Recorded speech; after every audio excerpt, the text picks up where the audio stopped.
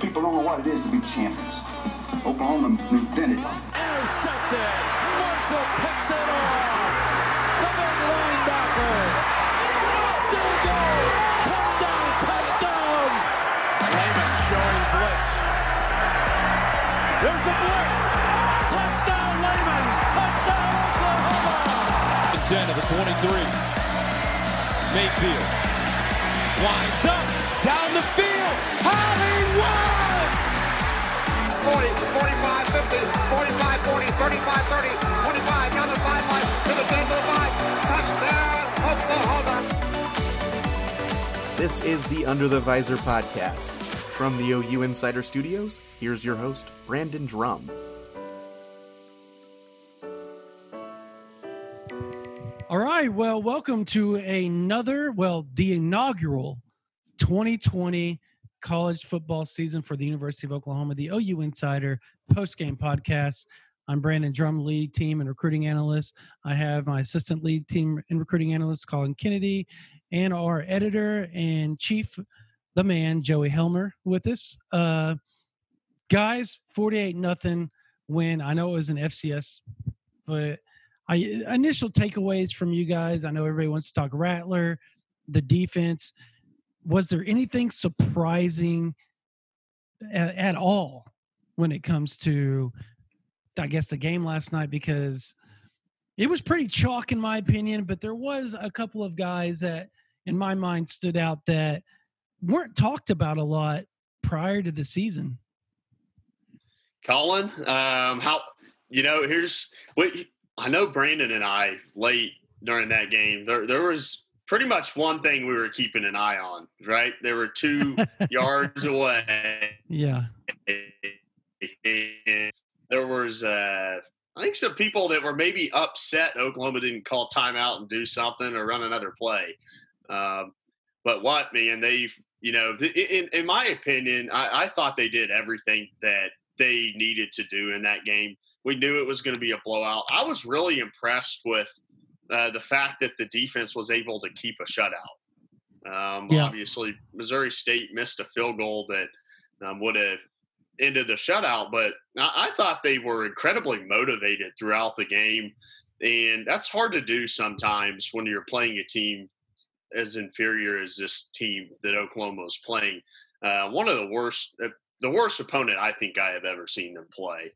And for them to stay committed to the process throughout the game, I thought was pretty impressive.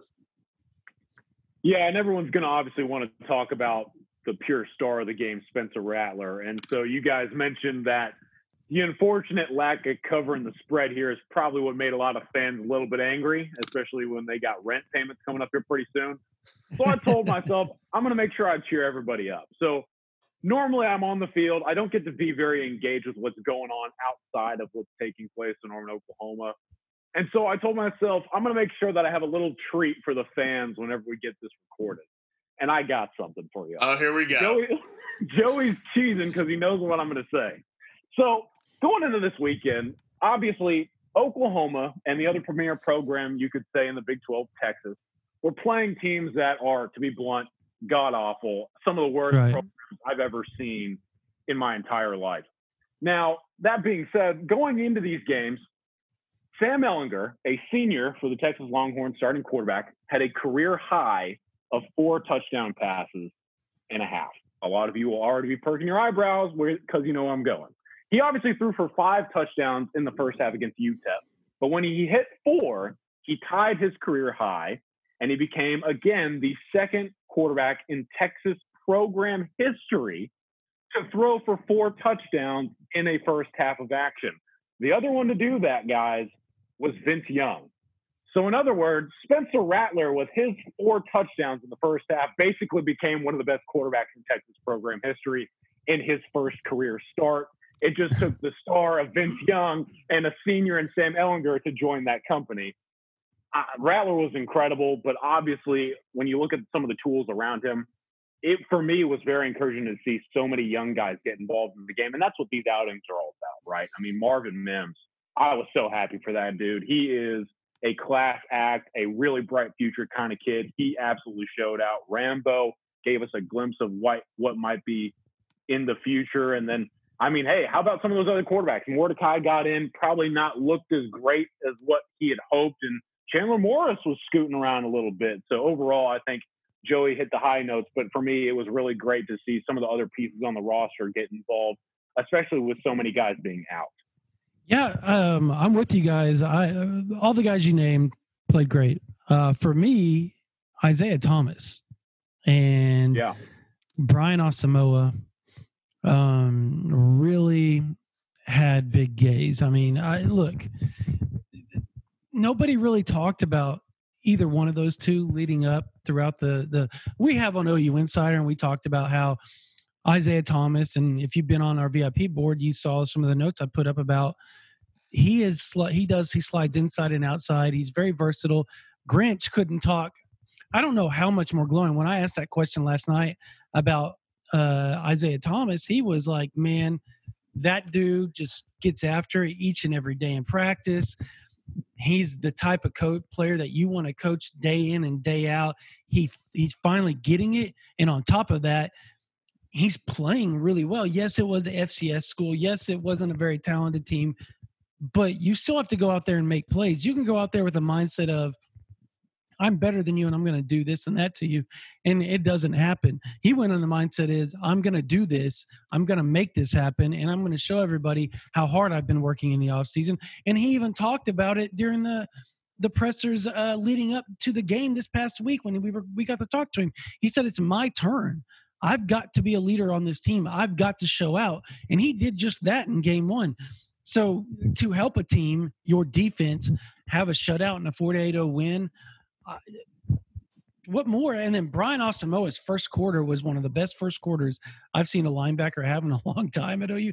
And I know we had Kenneth Murray last year. And in 2018, that Army, him and Curtis Bolton played ridiculous against that Army team. They had amazing games.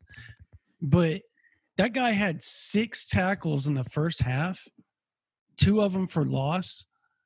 And Joey and I were talking about it in the game. I turned and said, who is this guy? He's freaking good. And he was playing, he just pinned his ears back and he just played. And you can tell there's a different sort of confidence with him. And I think that's huge. When everybody thought that Deshaun White was going to be the leader of that linebacking core, to have somebody else that he can lean on now that Caleb Kelly's out for the season, that's big time for Oklahoma going forward. That means they have depth. And then you got David Uwegbu, who played really well. I thought the linebackers in general, even Mr. Walk-On Brian Mead, who's now on scholarship, he played pretty good as well. I mean, he got a sack or half a sack. I really thought Nick Benito, just the defense as a whole, to see how fast they played in the start of year 2 of the Speed D under Alex Grinch, that was huge. And as you all named, Marvin Mims, Charleston Rambo, Austin Stogner made a couple of – that one snag across the middle was ridiculous. He had that one drop, but Spencer kind of zinged that in there. He was only like 3 yards from Spencer, and Spencer threw a Roger Clemens rocket fastball at him. So it sucked that he dropped it if you're Austin, but – that's a hard catch. People don't realize how hard that is, especially going across the middle full speed like that. And obviously Spencer Rattler, yes, FCS team, but the lack of effort that it looks when he throws the ball, especially those deep balls, the way it comes out of his hand, that's just stupid. That's not right. So everything that we've been talking about, and my son, his little league coach is a quarterback coach in high school, and they have a quarterback who's averaging 400 yards a game. They run the true spread, and the first thing he said to me, he goes, that Rattler can throw the ball at so many different angles. And that's kind of an underrated trait to have as a quarterback. Patrick Mahomes kind of made it famous, but Spencer Rattler does it not as well, but he does it really well. And that's an underrated trait to have if you're a quarterback, being able to throw accurate at so many different angles. And he showed that the other night. I thought that was something interesting to look forward. But I guess for you guys moving forward to this team, what are you most looking forward to after you've seen what we saw the other night? Obviously missing 19 guys with COVID or contact tracing, not to mention the 3 suspensions and the injuries. But outside of the guys coming back in 2 weeks, and from what I'm told, the OU's pretty well set for the rest of the season in that 2 deep. Outside of a few guys, everybody has had COVID, so they're good to go until December. So that's big. That's big moving forward. But outside of that, what are you all looking forward? I guess, Colin, we'll start with you real quick. But what are you looking forward to as Oklahoma progresses through this year? A weird year, but nonetheless a college football season that we didn't think we were going to get to have. What are you looking most forward to? Yeah, I think one guy that we really need to touch on is kind of the subject of what I'm really interested in. Seth McGowan obviously had an incredible first outing, but Marcus Major didn't really surprise anybody coming out, even though he had a bunch of preseason praise. That running back position is still a huge question mark, and obviously the depth concerns there were something of note going into this game. I think I was a little bit encouraged by what McGowan was able to produce, and maybe a little bit, I don't want to say disappointed, but I definitely raised an eyebrow at Marcus Major averaging just 2.8 a carry. I feel like that running back group is something that still needs to be established in terms of roles. So I'm going against some of the more premier competition in the Big 12. Obviously, Kansas State coming off a rough loss. Joe Klanderman is a new defensive coordinator there. He's going to try to be a little bit more aggressive this season. I want to see how those young running backs bounce back from this outing. And I want to see if Seth McGowan can continue to be as efficient as he was. I mean, just became, the 7th running back in OU program history to score in his first career carry. And from there, he was simply dominant. If he can keep that up, even being a true freshman, he's going to have to be the presence that OU leans on going into the season. I'm looking forward to seeing Spencer Rattler when he's in a situation where, because it's going to happen at some point, right? Like, things aren't going to 100% go his way. Maybe he makes a mistake. And how does he in the offense bounce back? I expect him to bounce back great. And I know for you guys, we saw him when he was at the opening a couple of years ago. And I didn't ever have a chance to see Kyler Murray play live, but Spencer Rattler is the best quarterback that I have ever seen at the high school level throw the football in a live situation. I mean, the way he put on with all those guys at the opening. So to me, I was not surprised by how effortless, like you said, Brandon, I thought that's the perfect way to put it, effortless. Like, he looks back and he throws a 45-yard pass, and it looks like he's barely thrown it. I mean, he just spins the heck out of the ball, and it's so beautiful to watch. And I don't think that was a surprise to the 3 of us that got a chance to see him at the high school level, kind of the transformation that he's already starting to make. You see the leadership with the guys, how they gravitate towards him. And I thought you also brought up the Stogner play. I think maybe his best throw of the game might have been the pass that Rambo wasn't able to come up with in the end zone that should have been a touchdown. Oh, my gosh, that was beautiful. That was beautiful. Absolutely lays that ball in there, and it's like, oh, my goodness. Like, this guy, yeah, we're not surprised, but at the same time, it's like, yeah, he can make these throws. I don't care that it's Missouri State that they were playing against. Like, these throws, if he makes these throws in big games, doesn't matter who's defending them. They're going to be great throws, and they're going to be NFL scoring type throws. And so I was really impressed. And again, I think with the running back situation, guys, it was interesting to see McGowan get the first touchdown. He comes in there and scores. That I think Seth McGowan's going to be a special player for Oklahoma, and I don't think it's going to take too long for him to become that special player. Yeah. And I would love to add something real quick on that. I feel like when you talk about Spencer, you guys both brought up some points that I think we can really emphasize. When you play a team this terrible, yes, you don't want to overvalue the outing. But I think, Brandon, when you talk about the arm angles, and Joey, when you talk about some of the accuracy and touch that he provided, those are verifiable, tangible results that you can actually quantify in these kind of games. And taking into consideration what he showed, some of those touch passes, some of the ways he was able to create in some difficult situations, that's important for what you're talking about, Joey. How will he handle some of the bigger stages? And as I mentioned, I mean, his next game is going to be against Kansas State, a team with a chip on its shoulder. And Klinderman, like I mentioned, he's going to bring a lot more linebacker blitz. And I thought Kansas State's cornerbacks did a pretty good job in coverage this weekend. They got absolutely mossed by one of the better wide receivers in college football. So knowing he's not going to have those tight windows and knowing he's going to see some pressure, that's where some of those things that you guys picked up on will really come into play. And that's why I'm so encouraged moving forward for Spencer Rattler. Yeah, no, a couple of things you all touched on. First, the run game, the running backs. Yeah, I think we all can agree McGowan flashed a little bit more. But here's the deal. And neither one kind of blew you away. Like, yeah, I think you could see flashes in both of them where there were times when Marcus Major turned a 0-yard run into 5 or 6 yards. And I think one of the most underrated aspects of this ball game was Oklahoma was missing like 6 or 7 linemen. I mean, like it was Riley even joked. I mean, I think a reporter came in there and said, well, you guys were missing 3 guys on your 2 deep. And he goes, 3? I wish it was just 3, like joking about how many offensive linemen were out.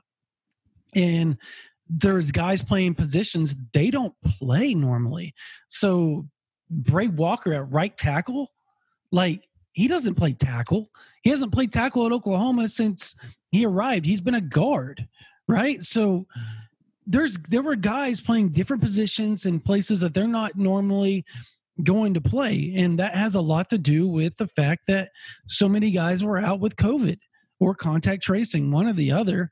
And that hurts. So you're going to get all these guys back. You should be almost close to 100% outside of the suspensions and injuries, right? You got 2 weeks off. And even if somebody was to get COVID right now, they're going to be good to go come time for the K-State game. So that's another plus right now. So you're kind of wanting all this to get – I know it's a weird thing to say, wanting to get all of this done with. You know what I mean? So I don't necessarily think that – can y'all hear me okay, by the way? Yeah. I got you loud and clear. Okay, cool. I'm just hearing like something weird. So, okay. No, it's just – I think that's going to help the run game. Obviously, getting TJ Pledger back, who was named the starter, is going to help the run game. You're going to have 3 guys in a rotation. And getting a guy that is completely different than what McGowan and Major is to be that change of pace guy like Pledger, that's going to help out as well with all those guys. So I don't know that the running backs really got a fair shot. I know people are hating on it, but I'm like, they're missing so many guys on the line, guys that Oklahoma intended to play this week and intended to be in spots like Harrison, Rame. Was Ely, was he out there? Ely was out there. Okay. I thought he was left tackle, right? So, my big thing there, Brandon, you talked about is like, yes, there were a lot of guys in the offensive line missing, and Anton Harrison being a starter. But I mean, right. Swinson at right tackle. Wilkins was gone. Yeah, but obviously they were able to put Swinson at right, Ely at left, and then those interior offensive linemen were all still together.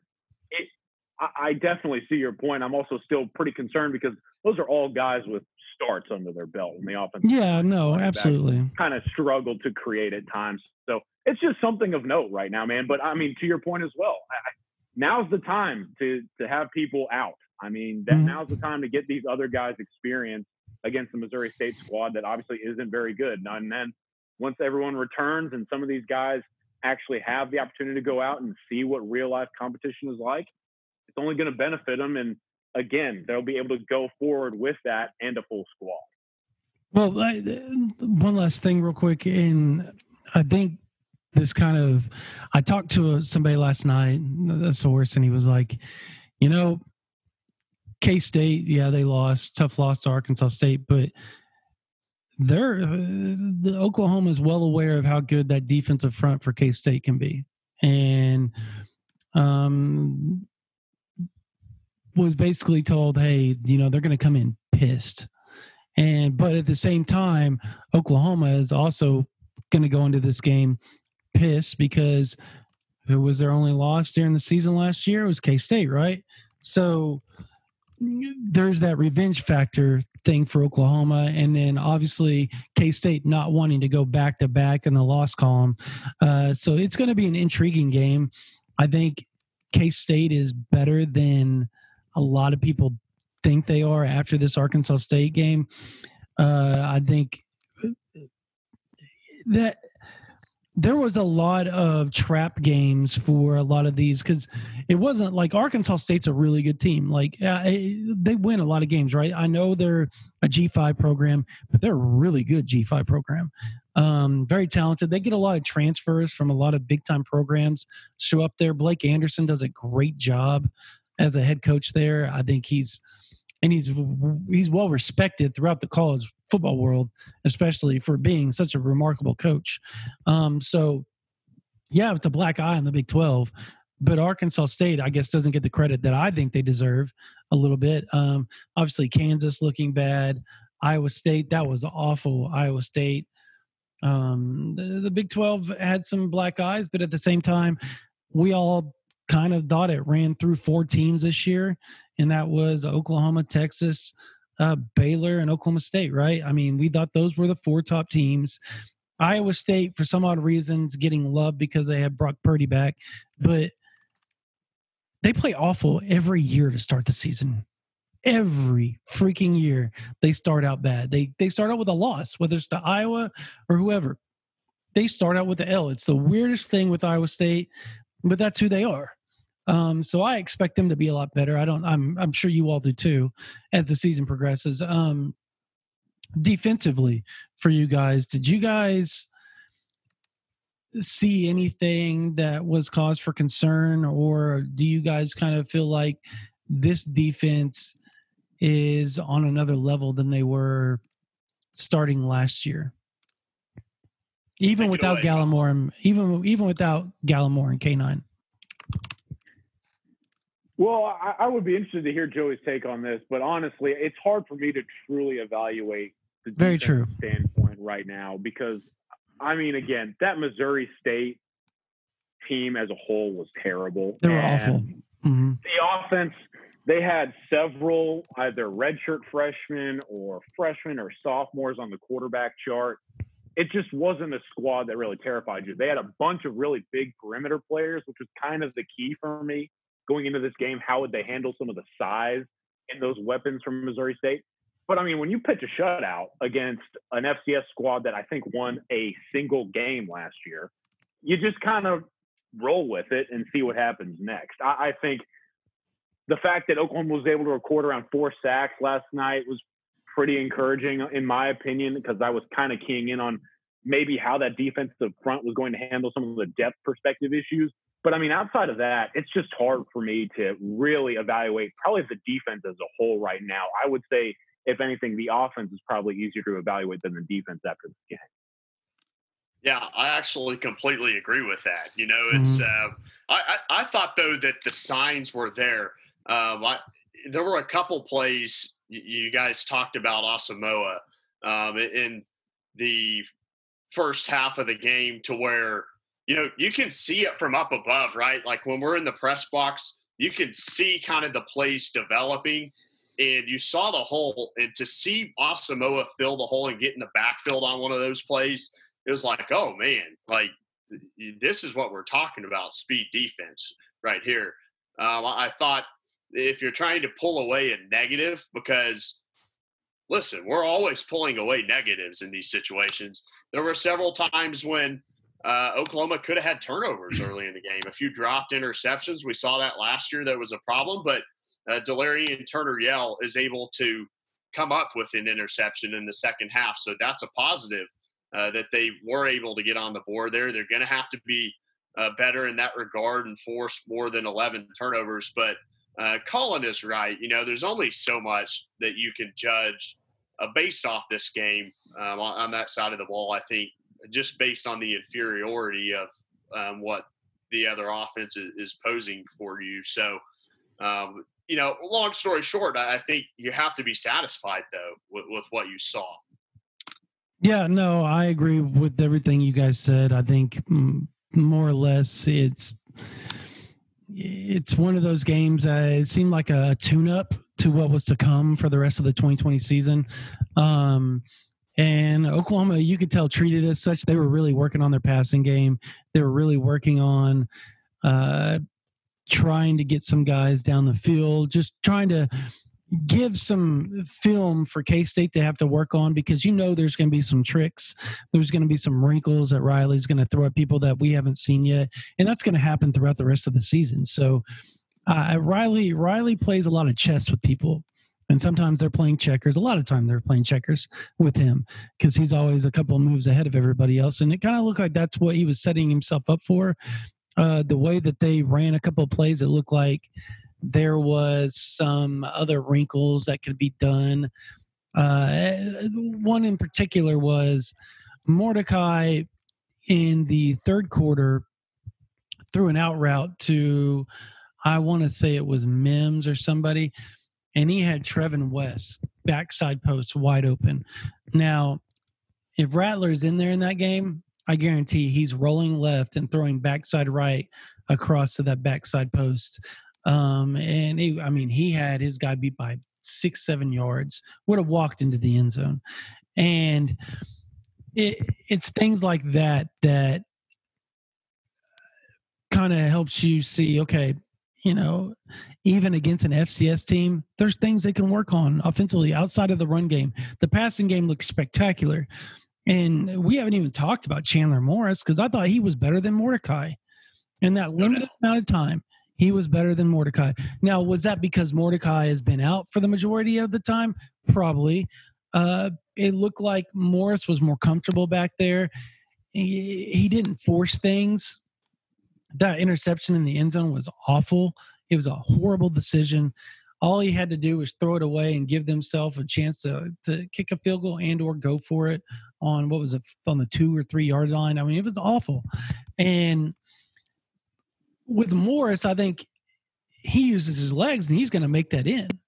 So I don't know. I think there's even some things that the coaches can look at right now and go, okay, maybe we need to look at Morris as the number 2 quarterback instead of the number 3.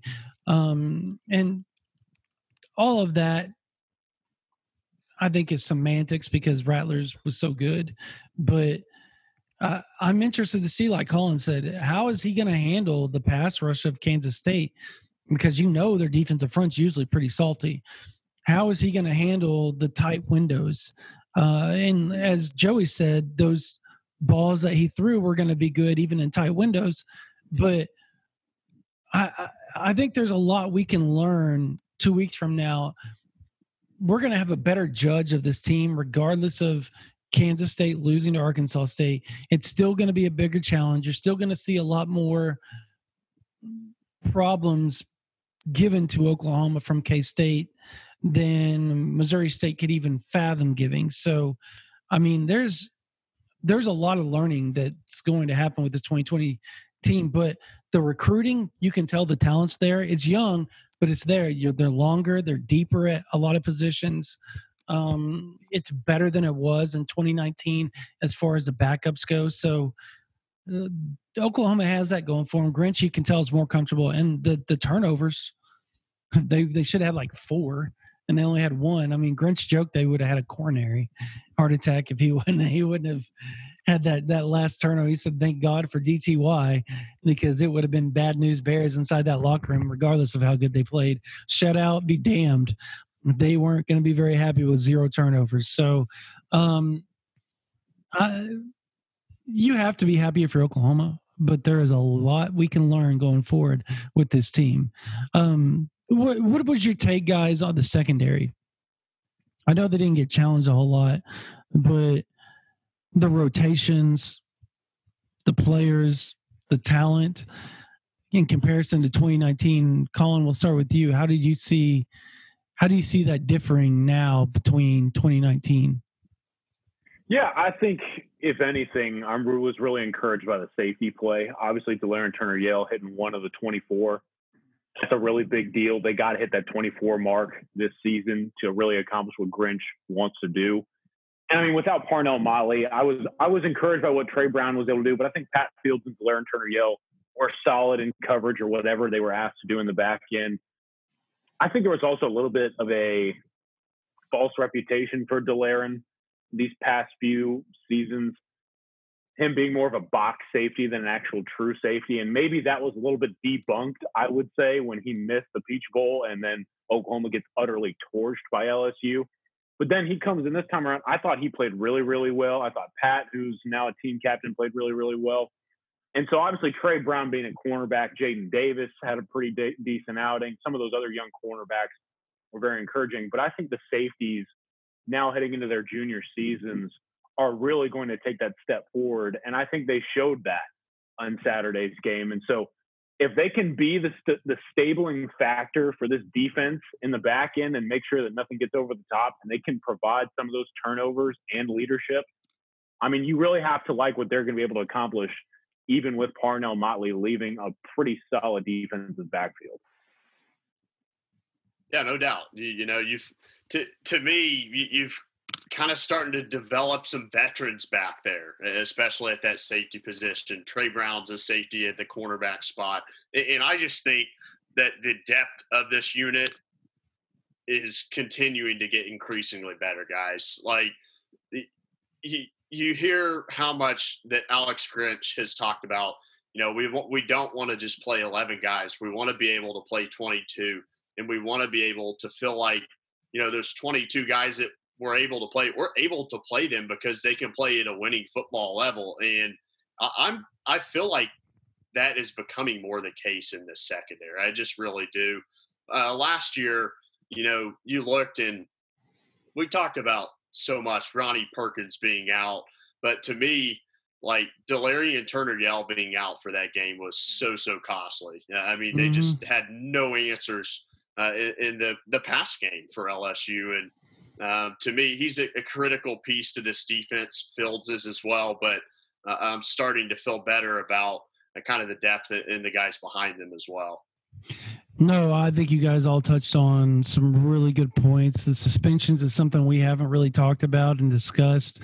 The return of Jaden Hazelwood in late October, early November is another thing that is potentially there for Oklahoma going forward.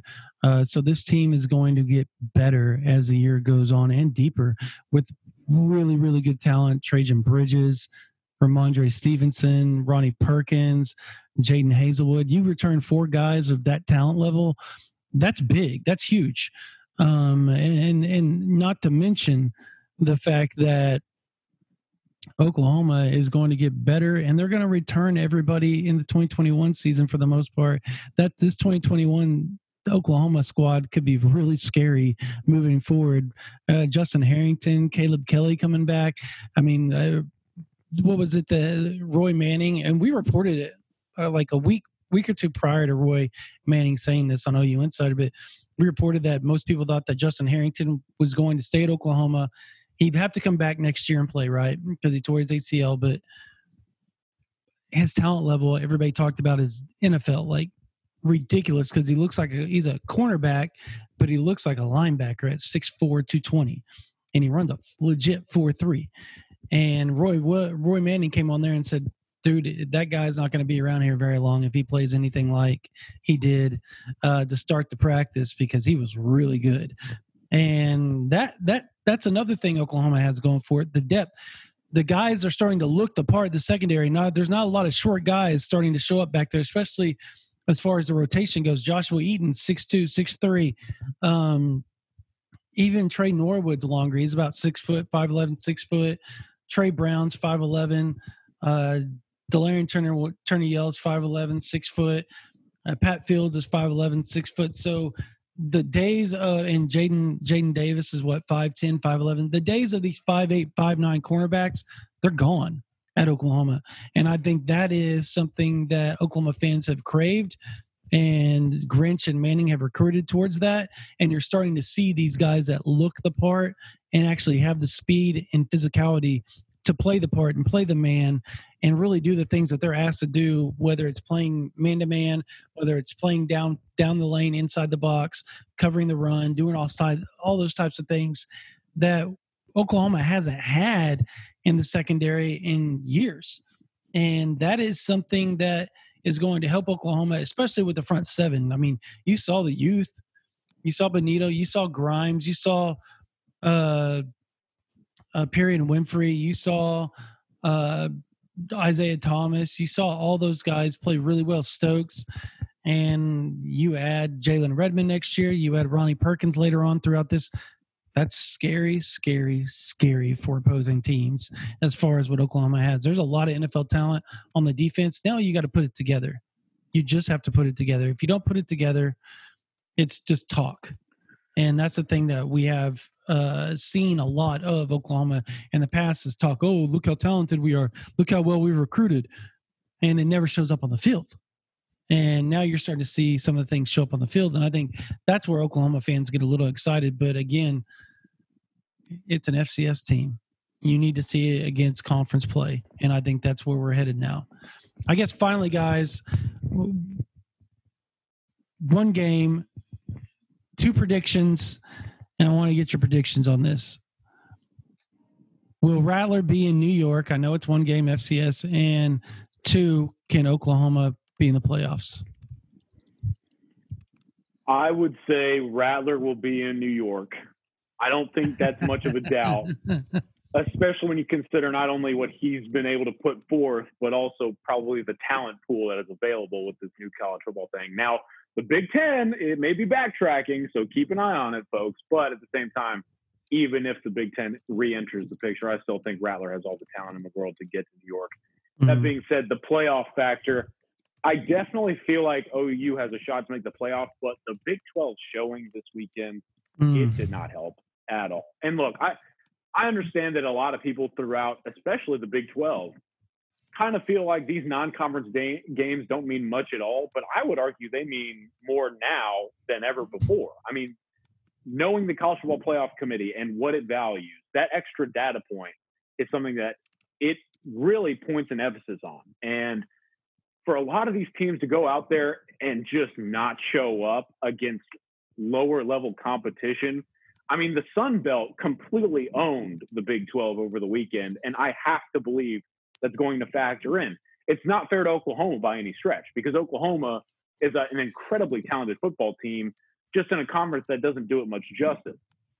That being said, at the end of the day, it's incredibly easy to do the whole comparison game, especially when it comes to, say, the Big 12 and maybe the SEC. So it's something for me to keep an eye on moving forward. If the conference as a whole doesn't really step up its game around Oklahoma, that could be something that might actually keep the Sooners out, especially when it's easier now to put 2 teams from one conference in.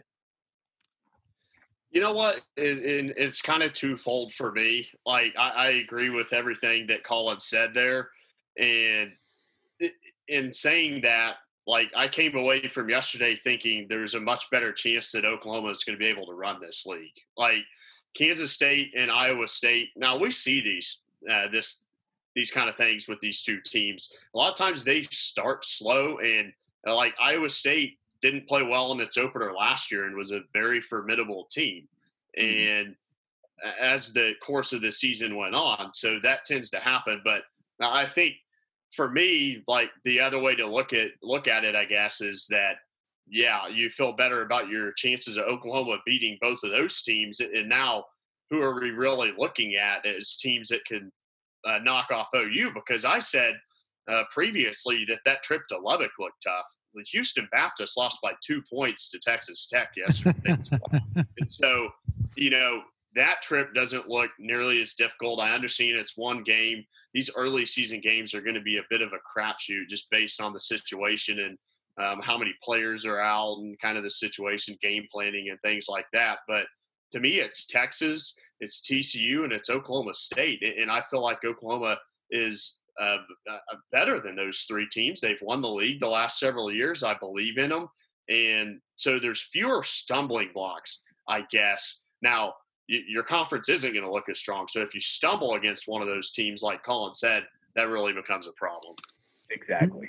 No, you guys made some really good points. I tend to agree with Colin that no matter what, as long as Rattler does what most feel an Oklahoma quarterback is going to do, New York, or at least some sort of invite, whether it's Zoom or whatever it is, in the cards for Spencer Rattler at the end of the season when it comes to the Heisman. Winning it, you got to feel like Trevor Lawrence is going to stay the leader. But outside of that, I don't know. Lastly, I'm with you. I feel like the playoffs is something that you have to have good teams around you.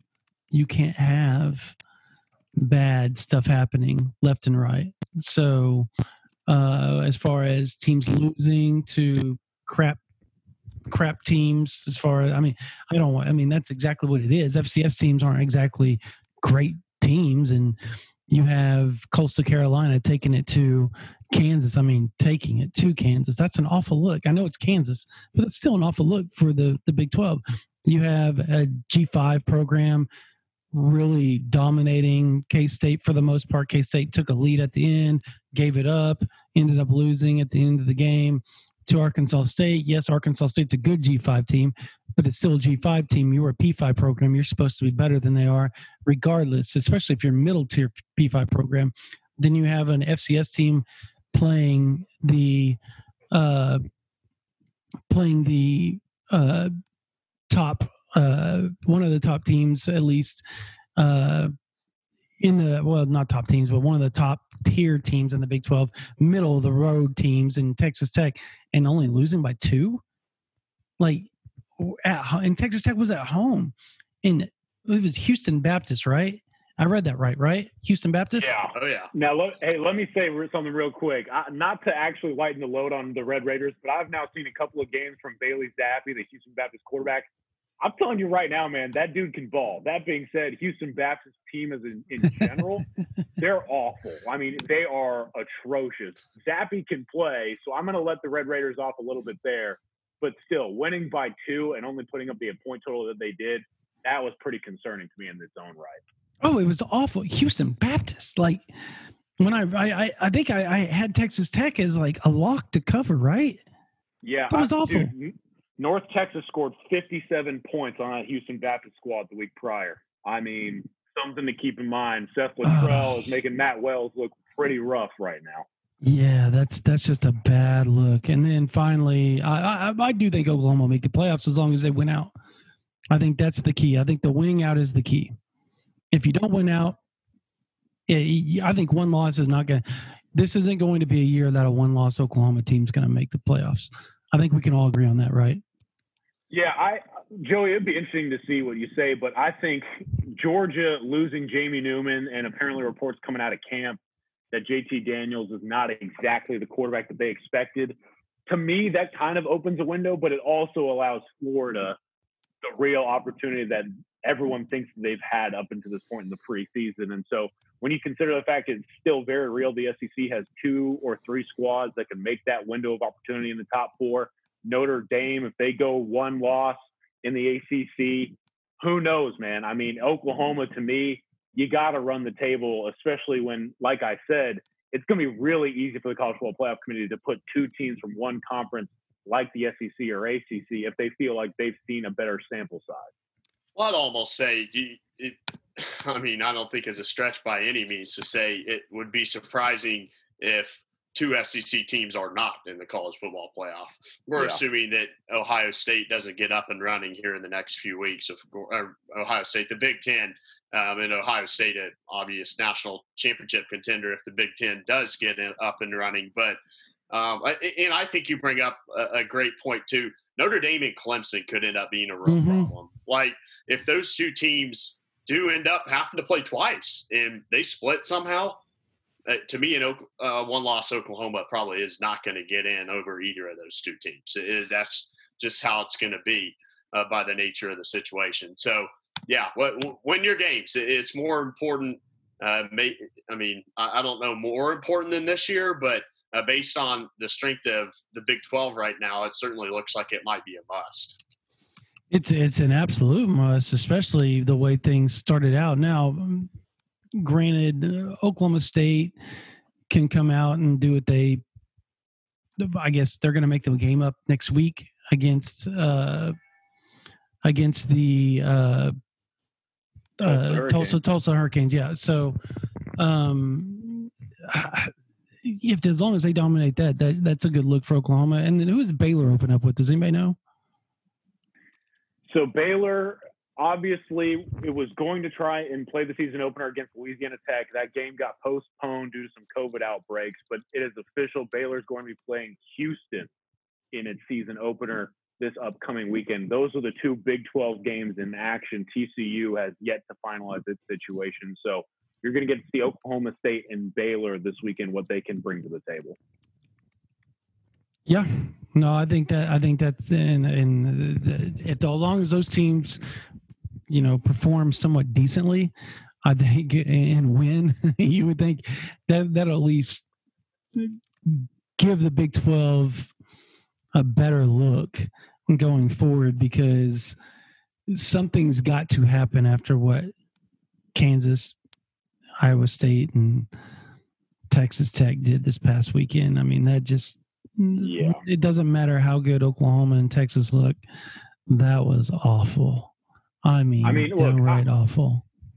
I will say it probably would have helped a ton if TCU and SMU would have been able to play that football game on Friday night. And I will say I'm not going to put a loss for Baylor against Houston past it, because, Clayton Tune, Charlie Brewer, that's a quarterback battle.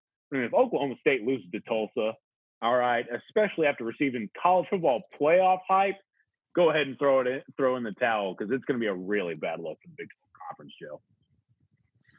Yeah, I think there's no doubt about it. Like, at this point, the damage has been done, but there's certainly not any more room for a loss like that at this point. Like, Oklahoma is they're just going to have to take care of their own business more than ever. Don't get in a situation, and we said this so many times, they need to quit relying on other teams to help them out. Win all your games this year and do it for once. So are you saying Oklahoma needs to stop having that token one loss every year? I guess that's exactly what I'm saying here. And yet it's worked out for them so many times, right? The month of October has been kind of their stumbling block. Mm-hmm. They have traditionally lost a game over the last decade. In October, they come back and they don't lose again. Eventually that situation, that is going to come back and backfire. At some point, they're not going to get the loss that they need from one of those teams to be able to sneak back into the playoff, and this year could certainly be the year. Okay, so the shocking. Who do y'all think would be a shocking team, I guess, to make the playoffs? Obviously, everybody thinks it's Alabama, Oklahoma, Clemson, right? Like, those are the three that everybody kind of has chalked in there. LSU, what did they lose, like 17 starters? And now I guess the team, from reports that are out there, they're not liking Orgeron all too much right now because of, I guess they don't like how he handled the social justice stuff and crap like that. Now, I don't know if that's true, but I've heard lots of rumblings about that. So I don't know that they're going to be the team that they were last year. And I think, in my opinion, they caught lightning in a bottle with Joe Burrows and how everything just happened to land perfectly for him. I don't know that they can rehash that, losing, obviously, Joe Brady, Joe Burrows, all the wide receivers. And then you have, what's his face the wide receiver opting out? Crap, I just went blank. Help me out here. Wide receiver just opted out for LSU. Jamar Chase. Jamar Chase. Yeah, Jamar Chase. Jamar Chase opting out, the Blitnikoff winner. So there's a lot of problems going on in Baton Rouge as far as the 2020 season goes. Now, who do you all see as like an outcast? Is Notre Dame a potential outcast? Georgia, you discussed them. What about Florida? What about we know there's not going to be two Big 12 teams. We all kind of assume it's going to be two SEC teams, right? Or two ACC teams. And even the ACC is normally worse than the Big 12, but the fact that Notre Dame is in that conference now kind of gives them a leg up. What about Clemson, Notre Dame, maybe I don't know, Florida. What about Miami? What about Miami? My big thing here is North Carolina. North Carolina is dodging Clemson this year in the regular season. Good point. If they even slip up just once to Clemson in the championship game, but they look really good the rest of the way, then maybe the Tar Heels get in there because they have a really good quarterback. Mac Brown is the kind of head coach you want in the playoff for not only schematic reasons, but from a headliner perspective. Mm-hmm. The Tar Heels have a squad that would be really intriguing to see for their first ever college football playoff appearance. And the way it pans out, if I remember correctly, I think Notre Dame is probably the one matchup that really concerns you on the schedule. They didn't look great week one against Syracuse, but at the same time, they have some really good talent on the roster that if they can figure it out, the Tar Heels have a shot this year to make the college football playoff. That's a good outsider pick. That's a very good outsider pick. North Carolina is going to be a team to reckon with in the future. People need to get that in their heads. There's not a lot of people recruiting at the level that they're recruiting at. Mac Brown knows how to build a program, and whoever follows him up is going to have that thing set and set up well, like very, very well. North Carolina could be a football school, believe it or not, here pretty soon. I'm just saying. How about that? That's weird. They got Central. Carolina. No, hey, their unis are awesome though, man. They have some of the prettiest uniforms in all college football. I love Probably those. the one domino to create the whole Jumpman effect in the world of college football, man, and they're benefiting from it right now. Absolutely. Well, that's MJ's home, so I mean they're going to benefit it more than everybody else. I guess that's going to do it for us. I know we jumped around a little bit. Playing Missouri State people doesn't give us a lot of stuff to talk about. But the one thing we do have going is there is a season going for Oklahoma, and there is recruiting going on. We've been covering recruiting pretty hefty and Colin's doing great with basketball. Joey is always on the team stuff each and every day. I'm on the team and recruiting stuff. RJ throws his hat in once or twice, 3-4 times a week with a couple of really good write-ups. And we have a 60% off going right now. For $42, you get nearly $120 worth in value. So you can't beat that. That ends at midnight on Monday. That's an opening weekend deal, and then it goes back to nearly $120 for a whole year, or $1 for the first month, $9.95 for the rest of the time. So look, if you haven't been a member of OU Insider, we would love to have you. Thousands upon thousands upon thousands of members are already on there. It's fun. We talk, we banter, we chat, we answer questions, we give information, insider information, source team notes, source recruiting notes each and every single day from 2 or 3 of us each and every day. So come join us. It's fun. I know we've been the second or third fastest growing 247 site for the past couple of years. We would like to continue that trend, and it's all thanks to you, Sooner fans, for being awesome. So on behalf of myself, Colin and Joey and RJ, I want to thank you guys for being members and for listening to this podcast. Guys, any last closing words? Sign up. Come join us on OUinsider.com. It's going to be a really fun season, and the Big 12 in general better step it up because I am. Yes, Fair sir. points. The Big 12 better step it up, or else, hey, you know what? Oklahoma doesn't really care if they win all their games, right? Isn't that kind of what I'm on record saying? Now they better win their games. So, come on, let's see. I'm with you guys. As long as they win, I think they're in, but you got to win out. Or if you don't win out, you're out. That's basically how it goes. So, guys, appreciate y'all joining us. Kyler Murray just led the Cardinals to a victory. Yeah, he did. Good. Wow. Big time. So, thank y'all. Join OUinsider.com. This is the post-game podcast. Oklahoma won 48-0 over Missouri State. Thank y'all for joining us. Have a good day.